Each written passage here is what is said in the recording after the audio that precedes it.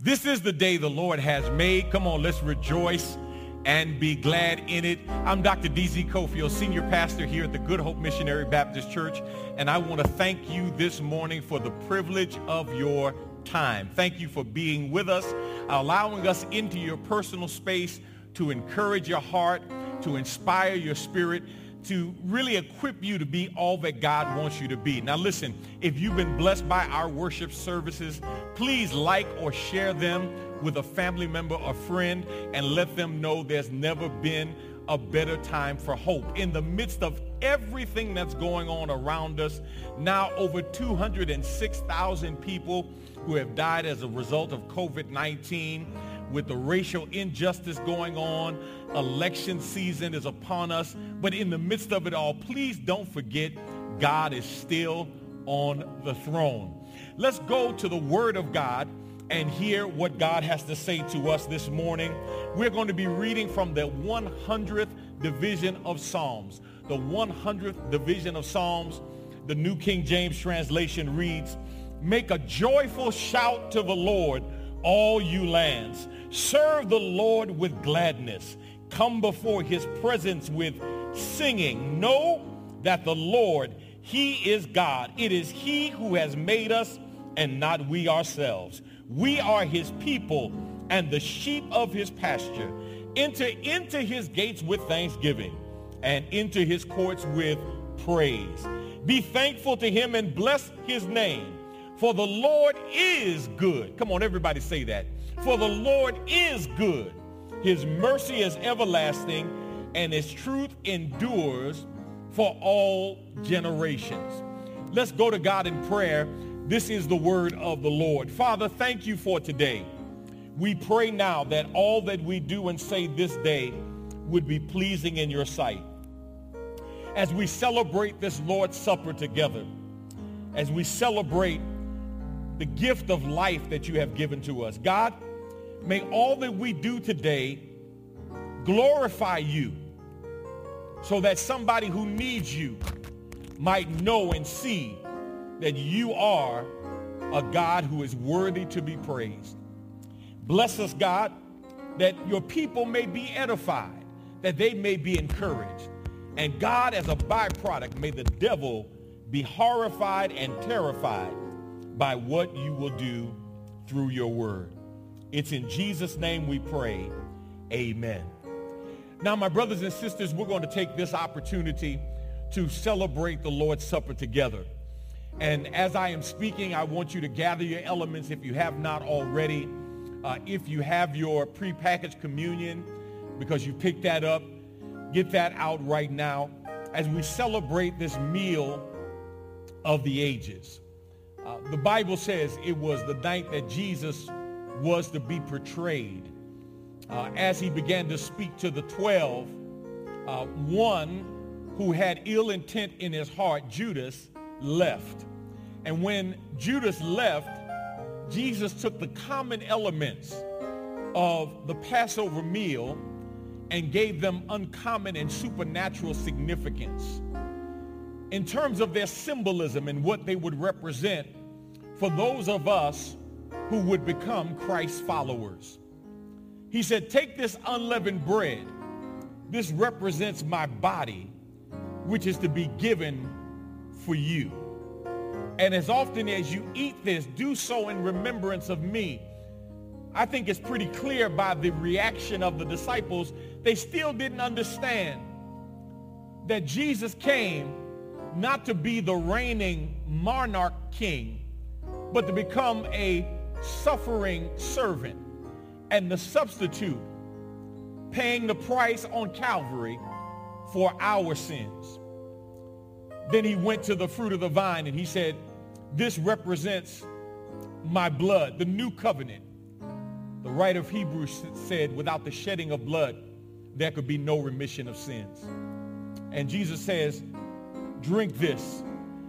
And as we eat and drink, we commune with those saints down through the ages who communed around this table. Let's pray and ask God's blessings on these elements as we prepare to celebrate the Lord's Supper together. Father, thank you for today. Thank you for the opportunity to celebrate around this communion table, around these elements. We pray, God, and ask your blessings upon the unleavened bread and the fruit of the vine. We pray that it will be sanctified and that it will nourish our spirit man to continue to run on to see what the end will be. God, forgive us of our sins. Let nothing that we have thought, done, or said hinder our worship of you around this table and our fellowship with you day by day. We ask your blessings now. It's in Jesus' name we pray. Amen. There is a fountain filled with blood drawn from Emmanuel's vein, and sinners who plunge beneath that flood lose all their guilt and lose all their stain. Come on, sing it with us. There is a fountain filled with blood drawn from Emmanuel's vein. Come on, and sinners plunge. And sinners plunged beneath the flood lose all their guilty stain. Yes, sir. Lose all their guilty stain. Lose all their guilty stain. Lose all their guilty stain. And sinners plunge beneath that flood. Lose all their guilty stain. It was the night that Jesus was betrayed. He took the bread, the unleavened bread. He blessed it and broke it, gave it to his disciples. He said, take, eat. This is my body, which is given for you. Let us eat and remember together.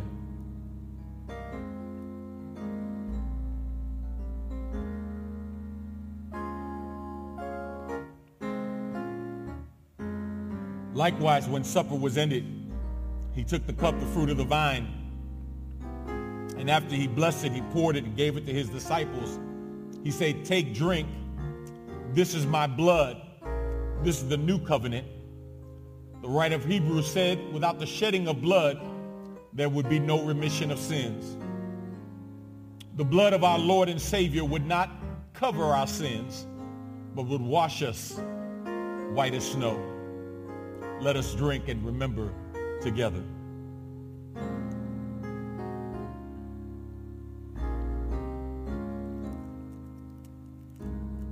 Let us pray.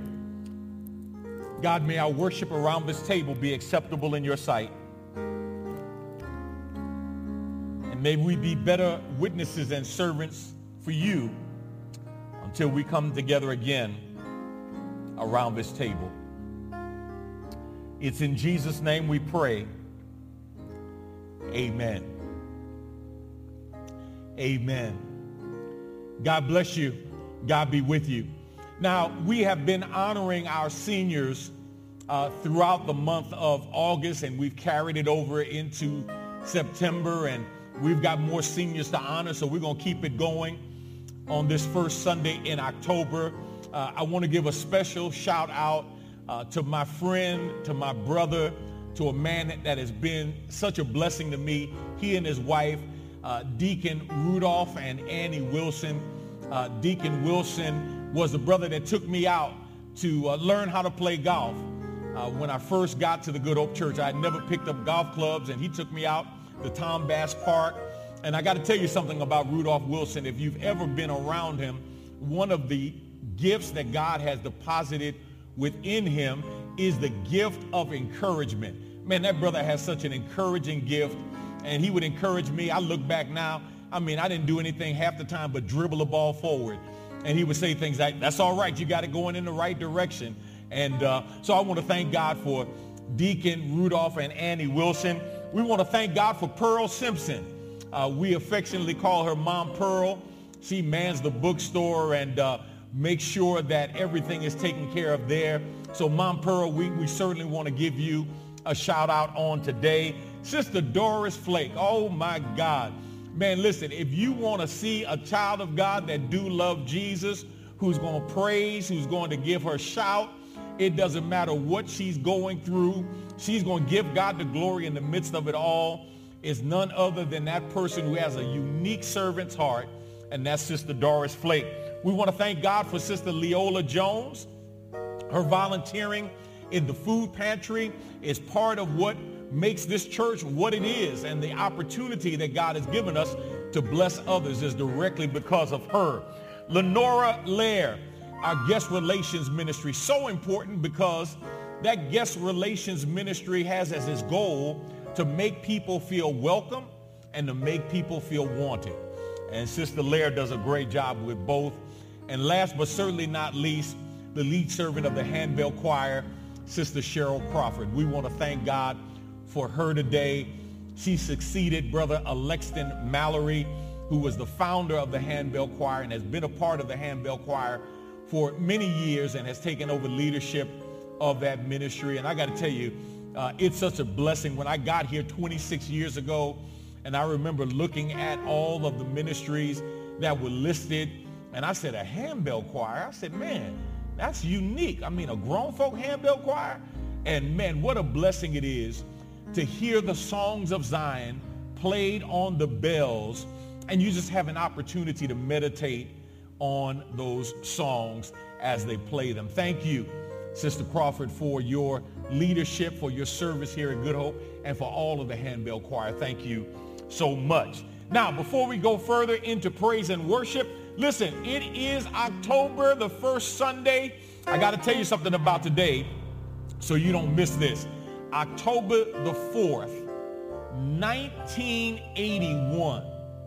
That means 39 years ago, I preached my first sermon at the Morning Star Baptist Church in Fairmont, West Virginia. My dad, Zanis Cofield, was the pastor of the church at the time. Pastor now is Wesley Dobbs. So I want to give a shout out to all of my people back in Fairmont, West Virginia.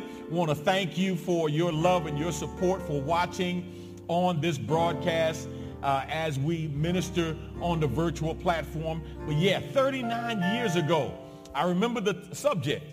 The subject was, you can run, but you can't hide. It was out of the book of Revelation. And I don't know a whole lot of what I said, but I just remember God blessed. And I'm grateful to God for that precious memory.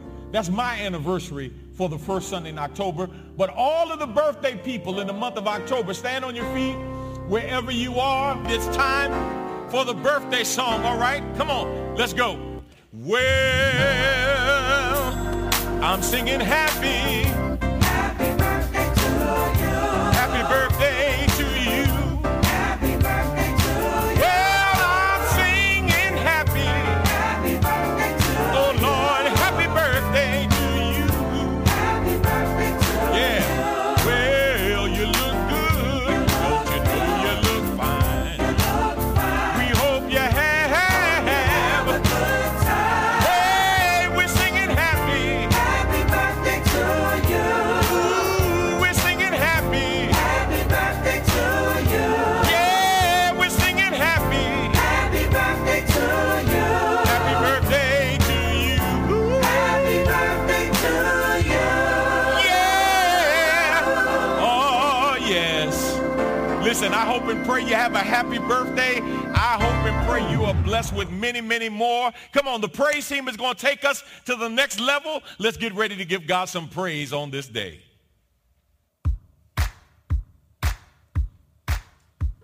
Come on, put your hands together and give God some glory.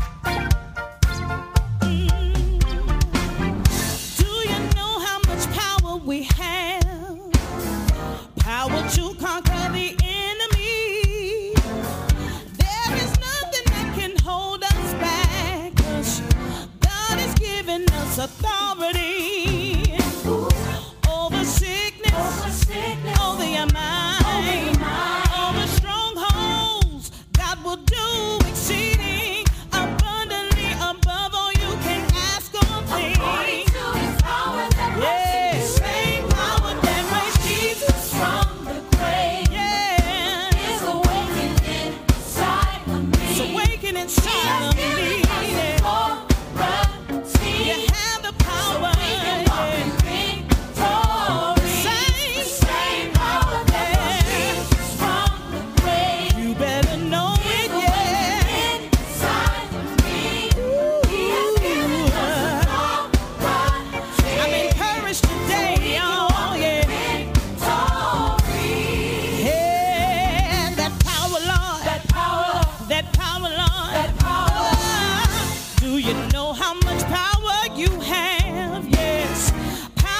Conquer the enemy.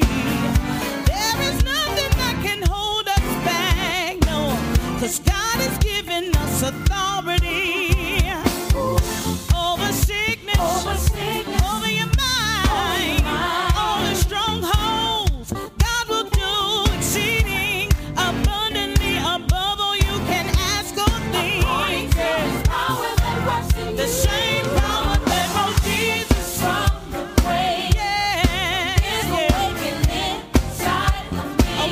inside of me, yeah. You have the power, yeah. Same power. It's the same power inside of me. I'm encouraged today, y'all, yeah. Yeah, that power, Lord. That power, Lord. Luke 10:19 says, behold, I give unto you power to tread upon serpents and scorpions, and nothing shall by any means harm you. So do you know what that means? That means that you have power. Yeah, help me say the same power. Hey, put your hands together. Same power. I'm encouraged today. The same power. Yeah.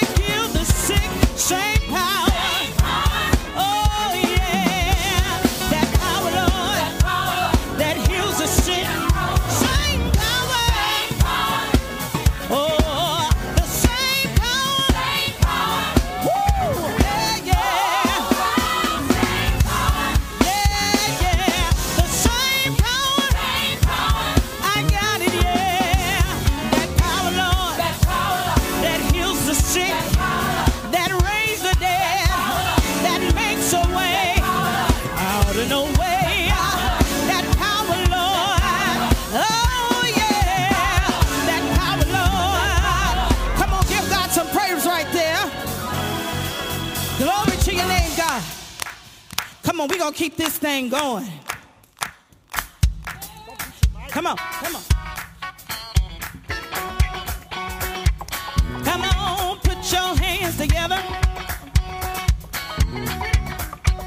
Yeah.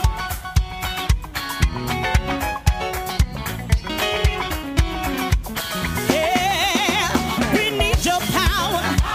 We need your power. We need your power. Power, Lord. We need your power. We need your power. Power. Power, Lord. Come on, clap your hands right there. Yeah. Come on, clap them like you love Jesus. Yeah, yeah. Oh, come on, let's do that again. Oh, we need your power. We need your power. We need your power. We need your power. Power to walk right. Power to talk right. Power to live right. Power to stay right. Put your hands together. Yeah. Oh, we bless your name, God, and give you all the glory. Call his name. Call his name. Call his name. Call his name. Born of a virgin, son of God, seed of Abraham, royal blood.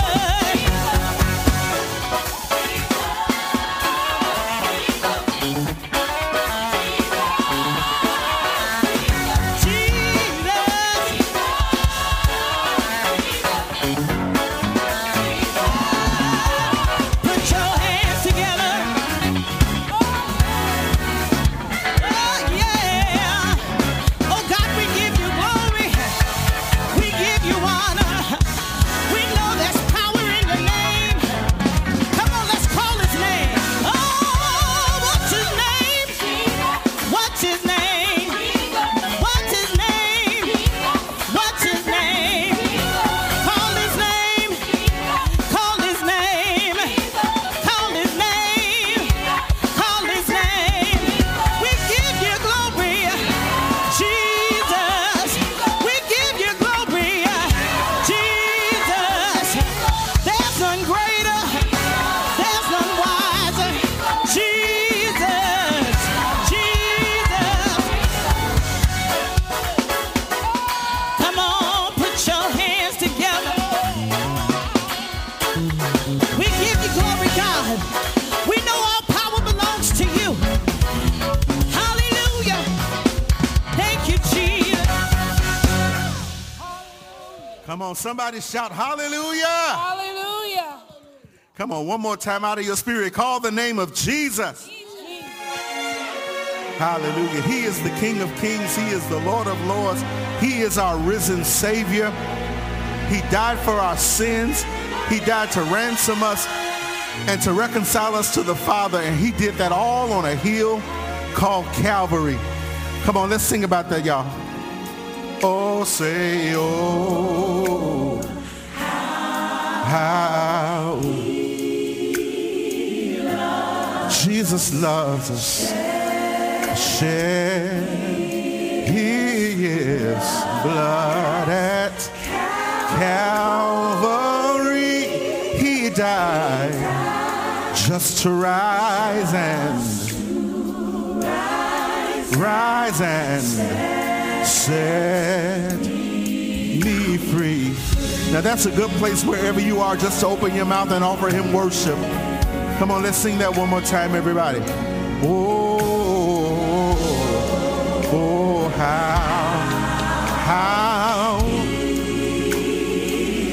he really loves us. Shed his precious blood for me. Jesus died just to rise and set me free. Thank you, Lord.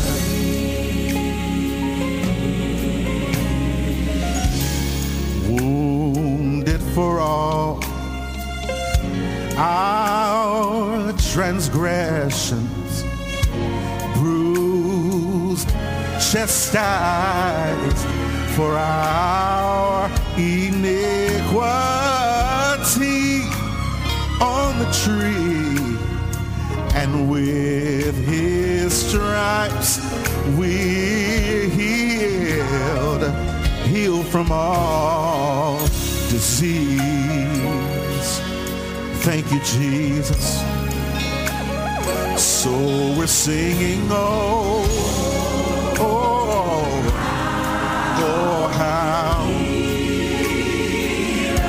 how he really loves us. So much that he shed his blood, yes. For me, Jesus died just to rise and set me free. Oh, the blood of Jesus, singing, oh, the blood of Jesus. We're singing, oh,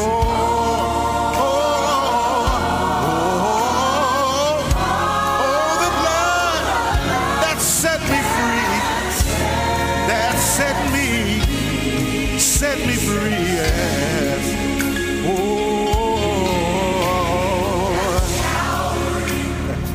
I can hear him now calling to the Father, saying, Lord, if it would be possible, let this cup pass from me.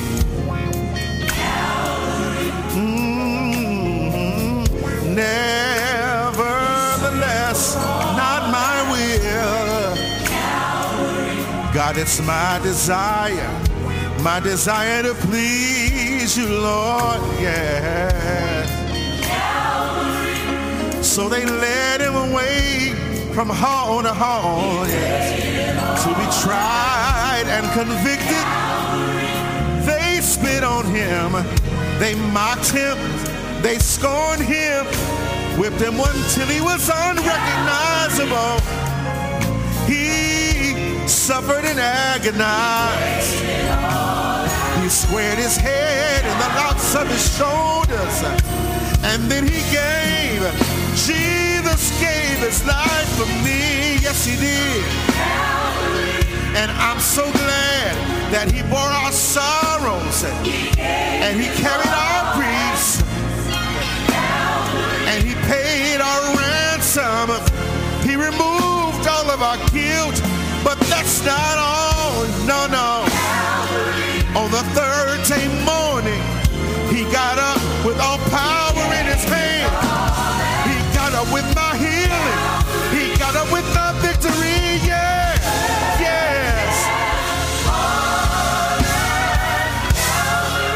And because he lives, I can face tomorrow. Thank you, Lord, for Calvary. You gave your life just for my liberty. Yes. Come on, somebody, open your mouth and offer him worship now. Somebody worship the Lord. Oh, we thank you for Calvary. Thank you for the blood you shed. Thank you for dying for our sins. You could have called 10,000 angels to stand by your side. Yes, you could. But you decided to die. And you died just to set me free. Yes, you did. Yes, you did. Yes. God, you were wounded for our transgressions. And you were bruised. Yes, you were. You were bruised for our iniquity. Yes. Oh, the chastisement of our peace was upon you, and with your stripes, Jesus, thank God we are healed. Hallelujah, hallelujah. Thank you, Jesus. Thank you, Jesus. We bless your name, God. Thank you for dying for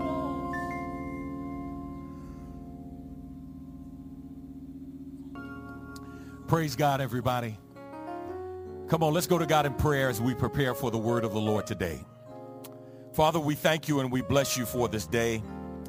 We pray now that you would bless as your word goes forth.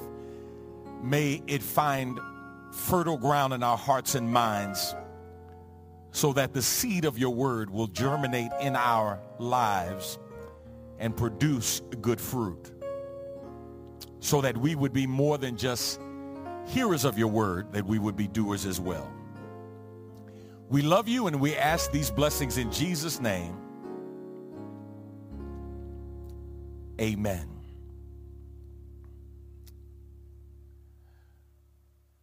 So I had this urge to cook a family brunch. I can cook. I don't cook all the time. My wife is a more than capable cook. I enjoy her cooking, but every now and then I like to get in the kitchen and dabble, and she always tells me how good my cooking is. So I decided I was going to go all out for this brunch. I mean, I was going to have 3, 4, 5 different meats. I had catfish. I fried some shrimp. We had oysters for those who didn't eat pork. And then I had sausage, and I had bacon. And not that little thin bacon. I had that bacon with the thick rind on it. You know what I'm talking about, right? We had eggs, cheese eggs. I was actually making eggs to order.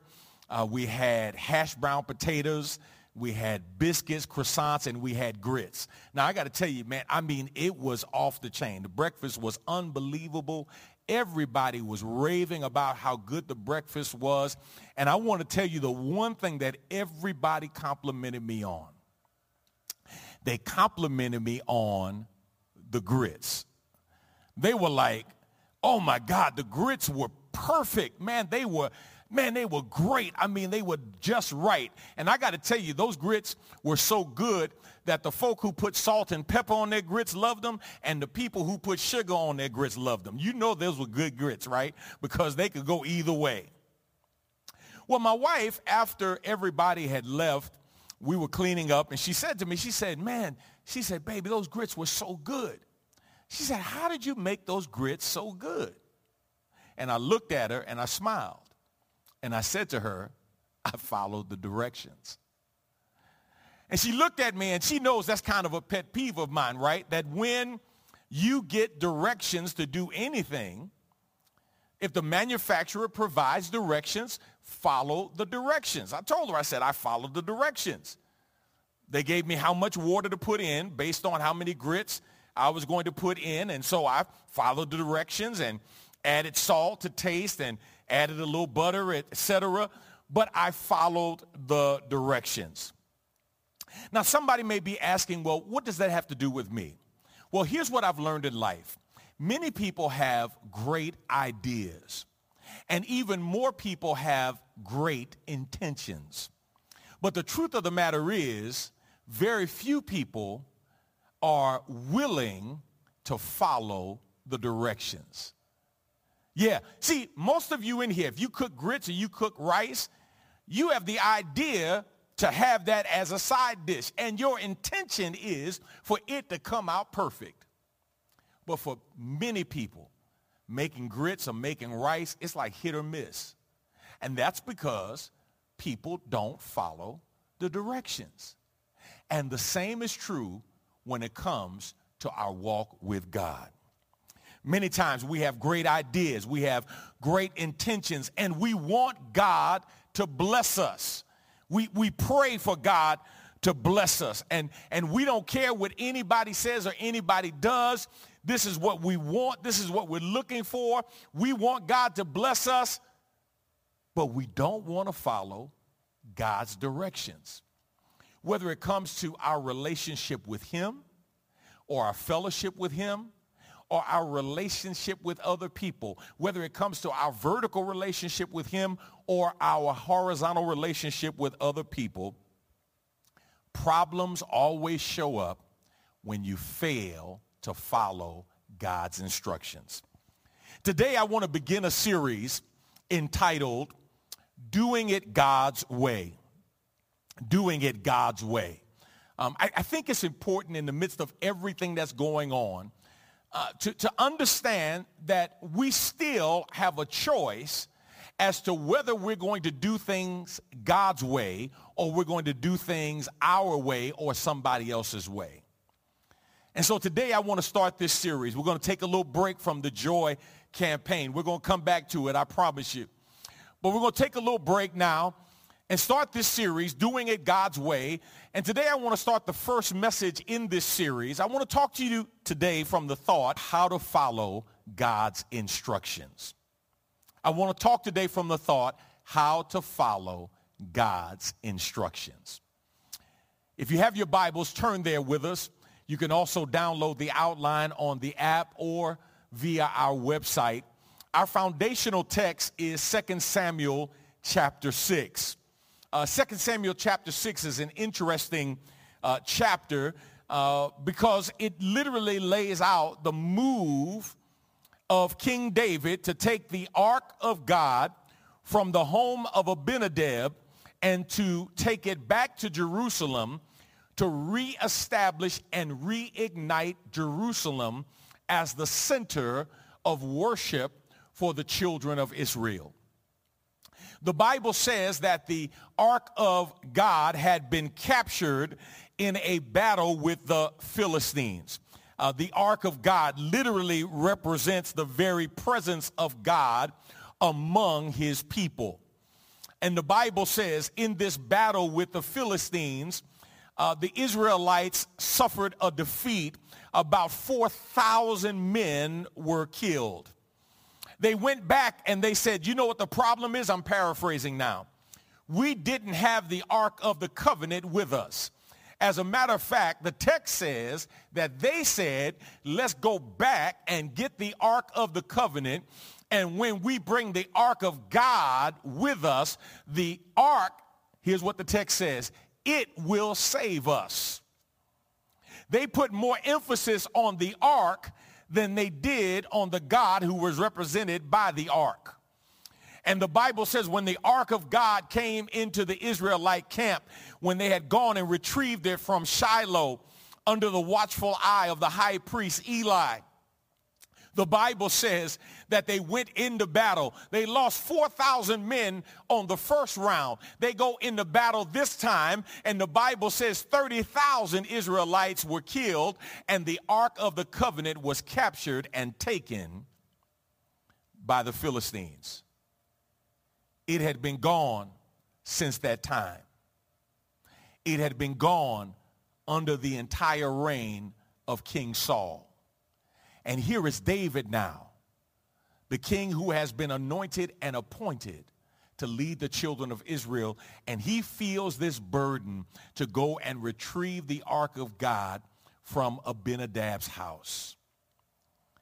And 2 Samuel chapter 6 chronicles for us this idea of what it means to do things God's way.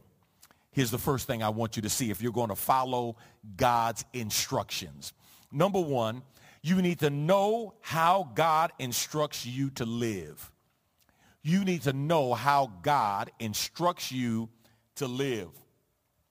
2 Samuel chapter 6, beginning at verse 1, the New Living Translation. Then David again gathered all the elite troops in Israel, 30,000 in all. He led them to Bela of Judah to bring back the Ark of God, which bears the name of the Lord of heaven's armies, who is enthroned between the cherubim. The Ark of God has been in exile for several decades now.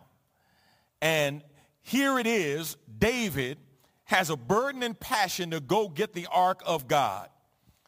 I told you the Ark of God was captured in battle. What I didn't tell you was the repercussions of having lost the Ark of God in battle. Hophni and Phinehas, the sons of Eli, the high priest, ended up dying in battle. Eli knew that Hophni and Phinehas had some immoral activities going on. And so when he got word that they were killed in battle, it wasn't so shocking. But what was disheartening to him was when the messenger said to him, and the ark of God has been captured by the Philistines. The Bible says when Eli heard the news that the ark had been captured, he literally fell back, broke his neck, and died. His daughter-in-law, Phinehas's wife, was expecting a child. She went into labor, difficult labor, because the Bible says she would soon die after childbirth. But before she died, she was informed that she had a son. And she named that son with her dying breath Ichabod. Literally, the glory of God has departed, or the glory has left. The ark of God is in the hands of the Philistines. They take it and they take it to their most holy place, and they set the ark up in a posture of worship to their God, the image of their God. The next day they came back, and the image of the Philistine God had fallen on the floor face down in front of the ark of God. They went back, set up the false image again, and came back the next day and found that the head and the arms of that false god, the false god was not only on the floor, but it had been dismembered. And it was the Philistines who said, okay, you know what? There's something special about this thing. We need to get this thing out of here. And so they put it on a new cart, connected it to 2 oxen, pointed those oxen back to the children of Israel, gave the Yah sign, the giddy up sign, and those oxen took the ark of God back to the house of Abinadab, and that's where it remained. Now, here's what's interesting. There were specific instructions given by God as to how the ark was to be handled. Look at Exodus chapter 25, beginning at verse 12. Cast 4 gold rings and attach them to its 4 feet, 2 rings on each side.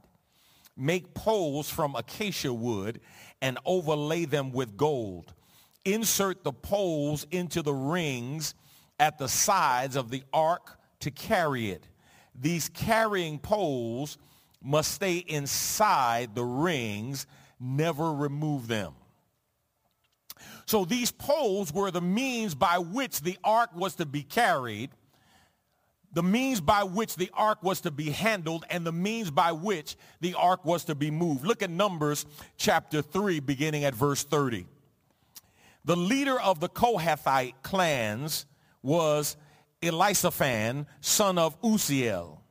These 4 clans were responsible for the care of the ark, the table, the lampstand, the altars, the various articles used in the sanctuary, the inner curtain, and all the equipment related to their use. Go down to Numbers chapter 7, if you will, verse 9. But he gave none of the wagons or oxen to the Kohathite division, since they were required to carry the sacred objects of the tabernacle on their shoulders. So God gives them a command. He gives them a command on how the ark is to be built, and he gives them a command on how the ark is to be transported.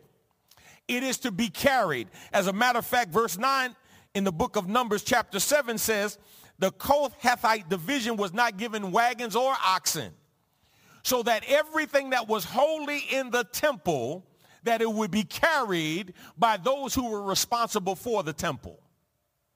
There wasn't a quote-unquote easier way to handle the objects that were needed and necessary to worship God. Now, here's the point. God had instructions. And these instructions were not suggestions, they were commands. And God expected those instructions to be fulfilled. God was looking for his requirements to be met with obedience. Here's what I want to know from you. Is it hard to do what's correct when God has told you what to do? Maybe I should put it this way. How hard is it for you to obey what God says when you know what God has said? Let me give you an example. It's amazing when I talk to some people, and they're not really Christians. They're not committed Christ followers. They're really doubters. They're really skeptics. But they start talking about, for example, well, I don't understand the book of Revelation, using that as an excuse to not be a Christian. You know, there seem to be some contradictory things in the Bible, you know, between the Old Testament and the New Testament. And I'm thinking, yeah, but there's so much in the Bible that's not even up for interpretation. Like, are you doing the things you know you need to do? Like, love ye one another, pray for one another, encourage one another. Thou shalt not steal, right? Thou shalt not bear false witness. I mean, listen, you don't need any great exegetical skills to figure out those simple commands. God laid out how the children of Israel were to handle the ark of God, and I've got news for you. God has laid out some instructions in terms of how he wants you to live your life. And you have to learn how to follow God's instructions first. You got to know how God instructs you to live. What has God said? Stop looking at what God says and then trying to change what God says to fit how you want to live. Start changing how you are going to live based on what God has said. Here's the second thing. Number 2, you need to do what God commands no matter how you feel. You need to do what God commands no matter how you feel. Verse 3, 2 Samuel chapter 6. They placed the ark of God on a new cart and brought it from Abinadab's house, which was on a hill. Uzzah and Ahio, Abinadab's sons, were guiding the cart as it left the house. Carrying the ark of God, Ahio walked in front of the ark. Now, I want you to notice a couple of things. They placed the ark of God on a new cart, and they were bringing it from Abinadab's house. Now, wait a minute. I just told you that in the book of Exodus and in the book of Numbers, there were clear instructions from God how the ark was to be handled and how the ark was to be moved. And it was very explicit in saying that it was not to be moved using a new cart because God did not provide the Kohathites with a cart for the ark. They had to carry it. So why would they get a new cart? Well, here's what's interesting. The Bible says that the ark was sent back to them by the Philistines on a new cart. And the children of Israel, under David's leadership, had to make a decision. They had to make a decision. Whether they were conscious of it or not, they had to make a decision. Were they going to follow God's instructions, or were they going to do something else? Let me give you 3 things that we typically do, and they're somewhat related to what we see in this text in terms of how we choose to do counter to what God says. Look at A. Don't use your ignorance as an excuse to disobey God. Don't use your ignorance as an excuse to disobey God. Numbers chapter 4, verse 15, the camp will be ready to move when Aaron and his sons have finished covering the sanctuary and all the sacred articles. The Kohathites will come and carry these things to the next destination, but they must not touch the sacred objects or they will die. So these are the things from the tabernacle that the Kohathites must carry. So they were told to carry the ark of God via the poles, right? They were told not to touch the ark, and they were told not to put it on a cart. Now, some may say, well, maybe David didn't know. After all, David would not have had a copy of the Bible like we have. And after the debacle that took place in the battle with the Philistines and the devastating effects of the Philistine army coming in on what happened at Shiloh and the number of priests that were lost in that battle, maybe there weren't a lot of people who remembered what God said. But here's what's important. Ignorance was no excuse for disobedience. Ignorance was no excuse for disobedience. And my brothers and sisters, listen, you have no excuse for not following God's instructions for your life. But let me put a quarter in the meter park right here.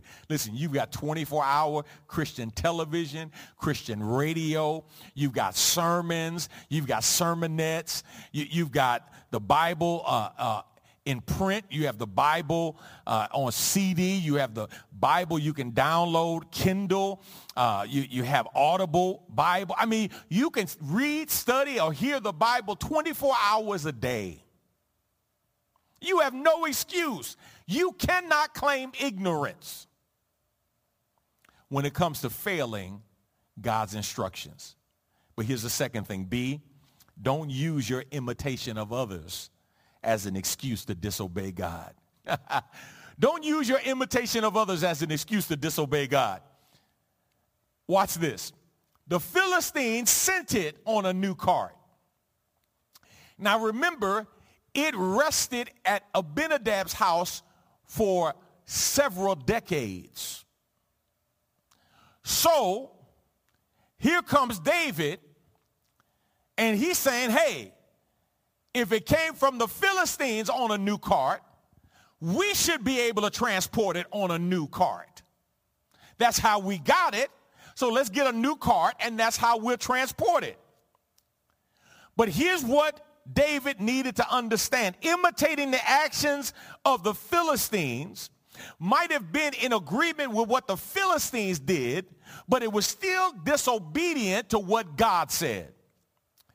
Look at 1 Samuel chapter 6. 1 Samuel chapter 6, verse 10. The men did so and took 2 milk cows and yoked them to the cart and shut up their calves at home. And they put the ark of the Lord on a cart and the box with the golden mice and the images of their tumors. And the cows went straight in the direction of Beth Shemesh along one highway, lowing as they went. They turned neither to the right nor to the left as the lords of the Philistines went after them as far as the border of Beth Shemesh. So the Philistines had experienced some repercussions, some maladies because of the ark of God. They wanted to get the ark of God out of there as soon as possible. They put it on a cart.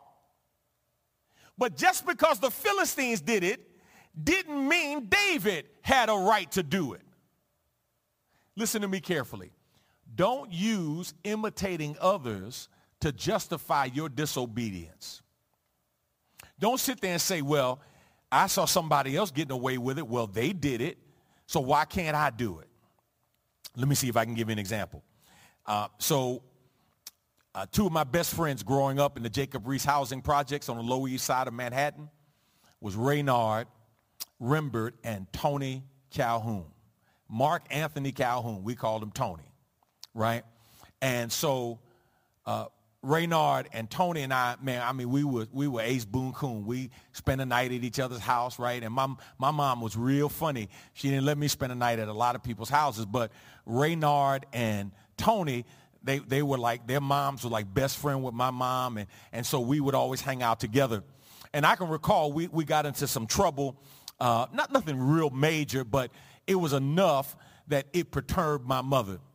And so I got in trouble for what happened. I got in trouble. And Raynard and Tony didn't get in trouble at their house, but I got in trouble at my house. And so as I'm getting ready to get in trouble, I say, but Raynard was there and Tony was there and they didn't get in trouble. We all did the same thing. They didn't get in trouble. And my mother let me know that neither Raynard nor Tony belonged to her. I belonged to her. And then I got this talk. Tell me if you ever got this talk. So if Raynard jumped off a building, you gonna jump off a building?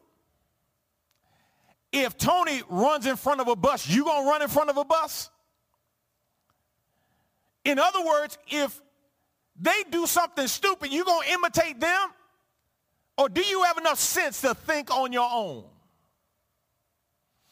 That was a lesson that was not only seared into my conscience, but I felt it on my behind as well.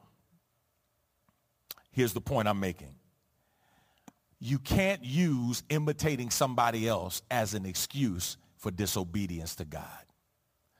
Don't look at what somebody else is doing and think, well, if they're getting away with it, I should get away with it. God says, no, you're my child. I have a personal relationship with you. And when you know better, I expect you to do better, regardless of what somebody else does. Let me share with you, see.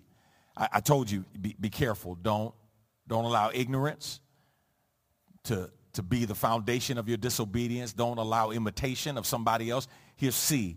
Don't use your inconvenience as an excuse to disobey God. Don't use your inconvenience as an excuse to disobey God. Come on now. Think about it. It's 10 plus miles from Abinadab's house to Jerusalem. This is not highway miles. This is not even side street miles, right? You going over rugged terrain. You going down the hill and through the valley and up the hill. I mean, you may be on a pathway, but this is not paved roads, right? You're going through some tough terrain. It would be easier to put it on a cart than to have people carrying the ark. Why carry it when we can cart it? If the goal is to get the ark of God back to Jerusalem, what matters how we get it back to the ark, get it back to Jerusalem, as long as we get it there? In other words, if the end is to get the ark of God back to Jerusalem, any means should justify the end. As long as we get the ark back to God, get it back to Jerusalem, we should be good. Let me say something to you. The challenge for the Christian is to recognize that obedience to God is the prerequisite even when that obedience causes inconvenience. See, it's never about whether it's convenient or not. Don't use is it easy or hard to determine whether or not you're going to obey God. Somebody you're watching right now, you say, well, it's hard, it must not be God. No, because it's hard doesn't mean it's God. And because it's easy doesn't mean it's God. Because God said it means it's God. And when God says it, you have to obey it. Let me give you an example. When I got to Good Hope, we were, like many churches, a fundraising church, and we would have annual days and sell dinners. And the church had not been taught at that point tithing and offerings and grace giving, or none of those biblical principles of managing our time, talent, or our treasure. And so I began teaching those things from the Bible. And I had a lady who came to me, sweet lady, loved me to death. I loved her. But she came to me, she said, Pastor, you got to explain something to me. She said, if my tithes are, for example, $10, and I take my $10 that I would tithe with, and I buy $10 worth of chicken, and I sell those chicken dinners for $20, and I take my 10 out that I put in, and I give God 10, what difference does it make to God? Because he still got $10 in the end. And I had to remind her of 2 Samuel 24 when David went to offer a sacrifice to the Lord, and the gentleman at the threshing floor was so excited. Araunah was so excited that David would come to offer a sacrifice that he said, basically, King, you don't have to pay for anything. I'm going to give you the sacrifice. I'm going to give you the wood. I'm going to give you my threshing floor. You don't have to pay for anything. All you got to do is just come. And David said, I can't do that. David said, I can't offer something to God that costs me nothing. And I had to remind that lady that we can't worship on the cheap. If we don't recognize what has come from God and we don't recognize what belongs to God, then we can't present back to God that which is holy to God. You know what? I'm going to stop right there. I know some of y'all are like, wait a minute, Pastor, come on. I don't have time, y'all. I don't have time. I don't want to rush through this. I don't want to rush through this. We'll pick it up right here next time. Let's go to God in prayer. Father, thank you for today. Thank you, God, for your word. Help us, God, as we look at our lives and we can see the times when we've used ignorance, imitation, and inconvenience, when we use those things as excuses for not doing what you told us to do. And I just pray now, God, that by the Holy Spirit, you would allow each person under the sound of my voice to be reminded of those places, those times, those situations, those circumstances, including what we're dealing with right now. I pray, God, that you will bless in a powerful way so that we would make the changes we need to make in our lives, both in our actions and in our attitude, in our thoughts, in our words, and in our deeds. We ask you to bless as only you can. It's in Jesus' name we pray.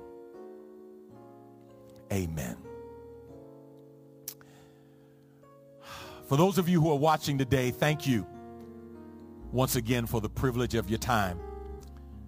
My prayer is that God has spoken to you today in a very personal way to encourage you to know that it's never too late to make a change in your life. It's never too late to start doing the right thing, no matter how long you've been trying to justify the wrong thing. If you're watching today and you want to accept Jesus Christ as your Savior, I want to give you an opportunity to do that. And you can do that by going online, either to our website or our app, and click on the button that says, I want to accept Christ, but how? And I will literally, by video, lead you through the prayer of salvation to ask Jesus Christ into your life. If you've already accepted Christ and you want to know, what do I do now? Then you click the button that says, I just accepted Christ, now what? And there are 5 things that we would encourage you to do as a new Christian, especially in this age of pandemic. If you're looking for a church home and you believe being part of this church is where God is leading you. You're not here to make me a big preacher or to make us a big church. We're here to make you a big Christian, to help you be the best Christian you could possibly be. We would love to help you on that journey.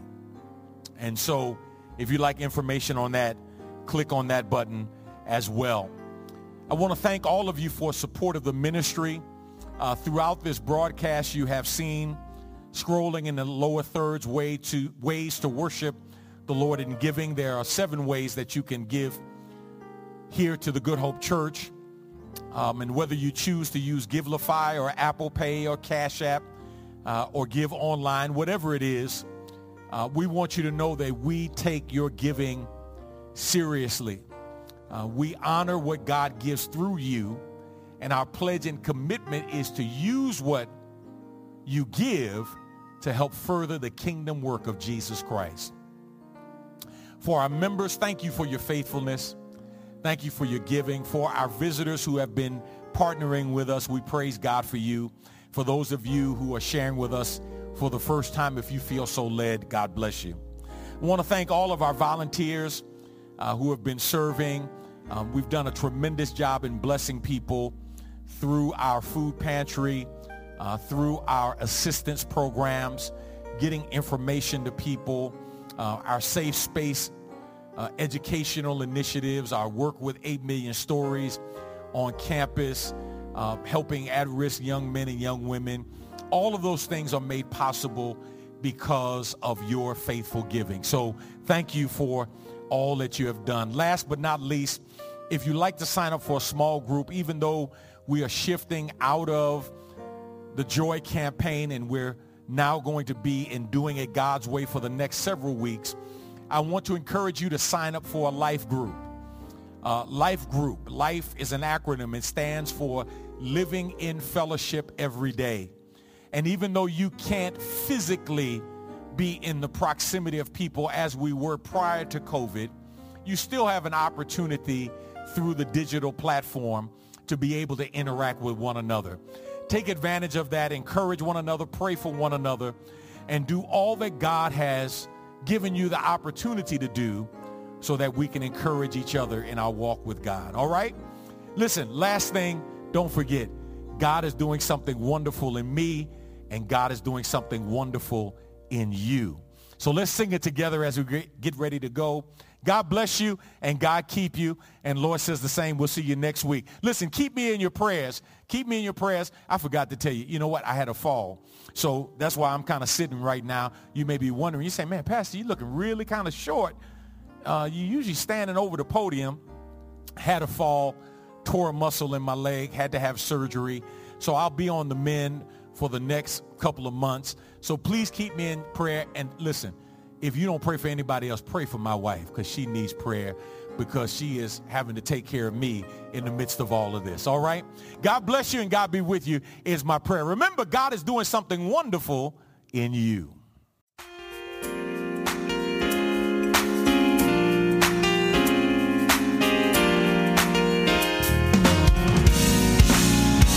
God is doing something wonderful in me. God is doing something wonderful in me. Something awesome and incredible that only He will get the glory. God is doing something wonderful, incredible and awesome. God is doing something wonderful in me. Now this time I want you to encourage the person that may be around you. Come on, tell them God is doing something wonderful in you. Come on, say it. God is doing something wonderful in you. God is doing something wonderful in you. Something awesome, yes. Awesome and incredible. That only He will get the glory. God is doing something wonderful, incredible and awesome. God is doing something wonderful. It's so wonderful, So wonderful. so marvelous, So marvelous. incredible. Incredible. God is doing it on the inside, God is doing it on the inside. and it's showing up on the outside.